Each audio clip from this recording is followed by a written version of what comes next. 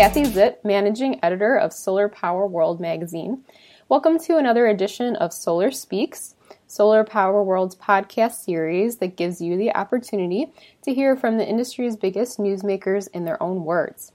Today we're speaking with Terry Carter. She's a fascinating woman of many trades, but her LinkedIn sums her up nicely as a consultant for global sustainable solutions and community development. So most applicable to our discussion today is her work with solar module manufacturer USol Energy and nonprofit Power of Green LA, which mixes mentorship with entertainment. So I look forward to hearing more about that. And Terry, thank you so much for being here. Thank you. I'm really happy to be here. So maybe we should start with why you're so passionate about renewable energy, especially solar. I am very passionate about renewable energy. It started for me in the early 80s when I discovered it as a solution for myself. And I also discovered that I could use it in my emergency response and human resource areas, the people that I work with of low and no income, and also entertainment. We had a solution that could replace oil. I think that's the way everybody thought when they first discovered it. And I started to live off the grid in 1983, and I thought, oh my God, this is possibly an element to the end of poverty and to growth. So I felt like it was a really hopeful way for America to expand its horizons in an ethical way and still be in business. I have been passionate since that day, and I still feel the same way today. That's wonderful. I think that is something really unique about this industry. The people that are part of it really are passionate about what they're doing. Oh, yeah. I mean, that's it's beautiful to go into business meetings and some of the hard edges taken off from the fact that at least we all agree that we're sitting at the table doing something a tad more ethical than usual. Right. So the U.S. solar industry is thriving, but you also mentioned some areas we could improve on, some of our past conversations at InterSolar. So what do you think that we can do better? Well, yeah, here's a little comment on the fact that we're thriving. We are globally thriving. People in America and Mexico, being very close related to America, are about 6 years behind a lot of the rest of the world in certain areas, especially in the new applications for PV, partially to do with the lack of education on full systems. Up until now, people basically get educated coming into this industry on just a minimum of what you need to know to go on grid and nothing more. So when the industry decided that we were all going to go and have energy storage, it caught 90% of the American solar industry off guard. The lack of education backing up not only our sales, but our technical support created some issues the last couple of years. And so I'm talking to a lot of people, a lot of solar companies in America and Mexico, which are so closely related, they might as well be the same. I'm right in Tijuana, which is practically San Diego.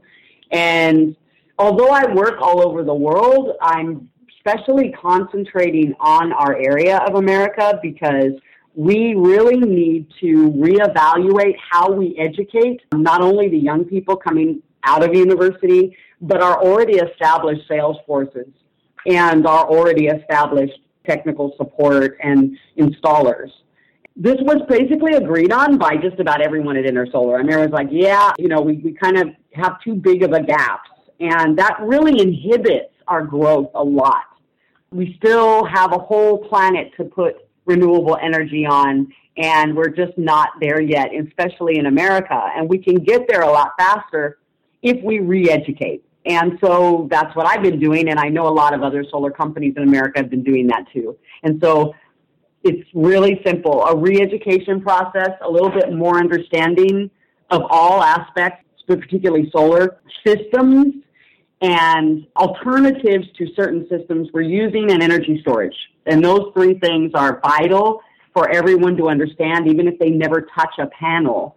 Because if we can't educate our clients or the people that we are servicing, then they feel less empowered and they feel a lack of control on the money they're spending. So, for example, with better education and you're able to educate someone, they understand a lot better where their money's going. And if they do, then they're going to feel more confident that this is something that they really want to do. And that's what we want to get to eventually, is everyone putting some form of renewable energy in replace of fossil fuel. I think those are definitely great points, and I can see how we could use more of that in the industry. So kind of in response to wanting to provide more solar training and education opportunities, you founded the Power of Green LA. Can you tell us more about that, including its membership program, Power of Green World? Yes. Power of Green World is actually the renewable energy entertainment company. Power of Green International is in 17 countries. Power of Green LA spearheading all of those, being the most prolifically set up in Los Angeles to service America, particularly in Mexico and LATAM. Now, all of the PV industry relies very heavily on all the green nonprofits. The green nonprofits are really important to the growth of the entire industry, because the green nonprofits are the ones that work day and night to put the education there, not just in the PV industry, but to the public at large. So getting the word out has really been the job of a green nonprofit. Power of Green took it a little bit farther because we were already in emergency response. And so the applications of Power of Green is it's free education. The curriculum is standard curriculum for all aspects of renewable energy. We're particularly focusing on solar right now. The curriculum has been ratified by the United Nations. It seems to work really well.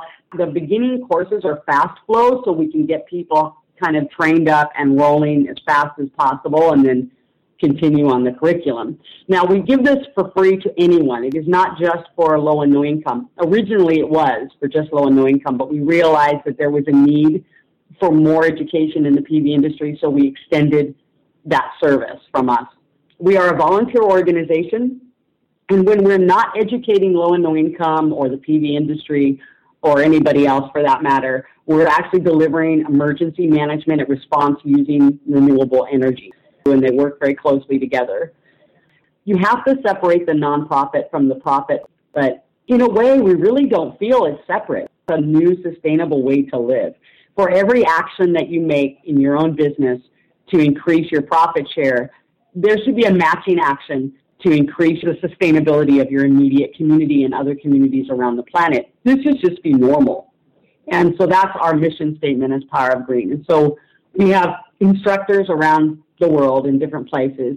We just set up one in Mexico a couple of months ago, and it's going extremely well. And we're educating people in their homes as well as educating PV industry here in Baja. And again, we're just doing everything we can to create health and growth, not just for the industry, but for a new way to do business. We hope to create a new business aesthetic. We really do. We were like, that would be awesome if everything was really sustainable. Sure, absolutely. I think that's a wonderful goal, and it's fascinating how you're going about doing this with all these organizations. You mentioned that you were calling from Tijuana and told us a little bit about how you're working in Mexico, and I know you're a strong advocate of doing so. So why is it so important? I work with LATAM, so Mexico is one of the countries that I work with now at the moment. I do this all over the world. Very number one in my mission statement is human rights and sustainability. So I try to work with clients that will benefit that mission statement. So we're doing business, we're doing everything that anybody else would do. But at the same time, all of my clients are well aware that they are on the train with me on this mission statement, or I don't pick up the client. It's great that I think everybody should get a profit margin, but I think from the very moment of a startup business, they should be considering sustainability. Now, USOL, for example, is a startup business manufacturer here in Tijuana. We don't have any PV module manufacturers in Tijuana that service inner Mexico. They're export only. So USOL really helps a lot because anyone can buy directly from the manufacturer here in Tijuana. So we can start servicing all of the people in the community, but we can also do just our normal business of export and our normal business of large-scale installations. Now, USOL is a little different, and that's why I'm kind of excited about it, is that from the very beginning, I've been partner consultant on this project. This project we set up specifically on infrastructure as a new form of a sustainable business. And that is what I mentioned previous, but actually written into the infrastructure strategy of the company. from the beginning. We basically, here in Tijuana, have the most incredible core of highly trained engineers and designers of most countries I've ever been to.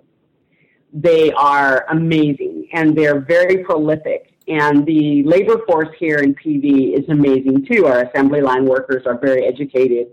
And up until now, people have considered Tijuana a place where, like China, you just throw your product to get manufactured by as cheaply as you can.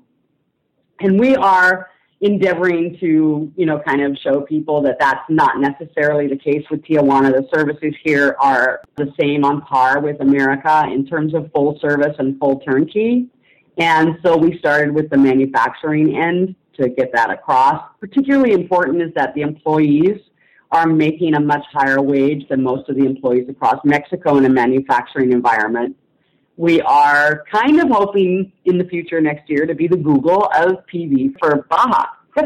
So you see a real improvement of, how employees are treated. They're, making sure that they're on board. We give all of the employees at USOL and any of the associated companies to USOL free education, full training up to NABCEP certification, even if they're just assembly line. So they have options and opportunities to leave and go to a bigger job or stay with us and move up the line. And so this is very important. This is probably the nucleus of what makes USOL the most important project that I have on the board, is what it could do as a model. USOL is very unique, is that all of the financial backing, all the financing, and all of the executives are all Mexicano nationals.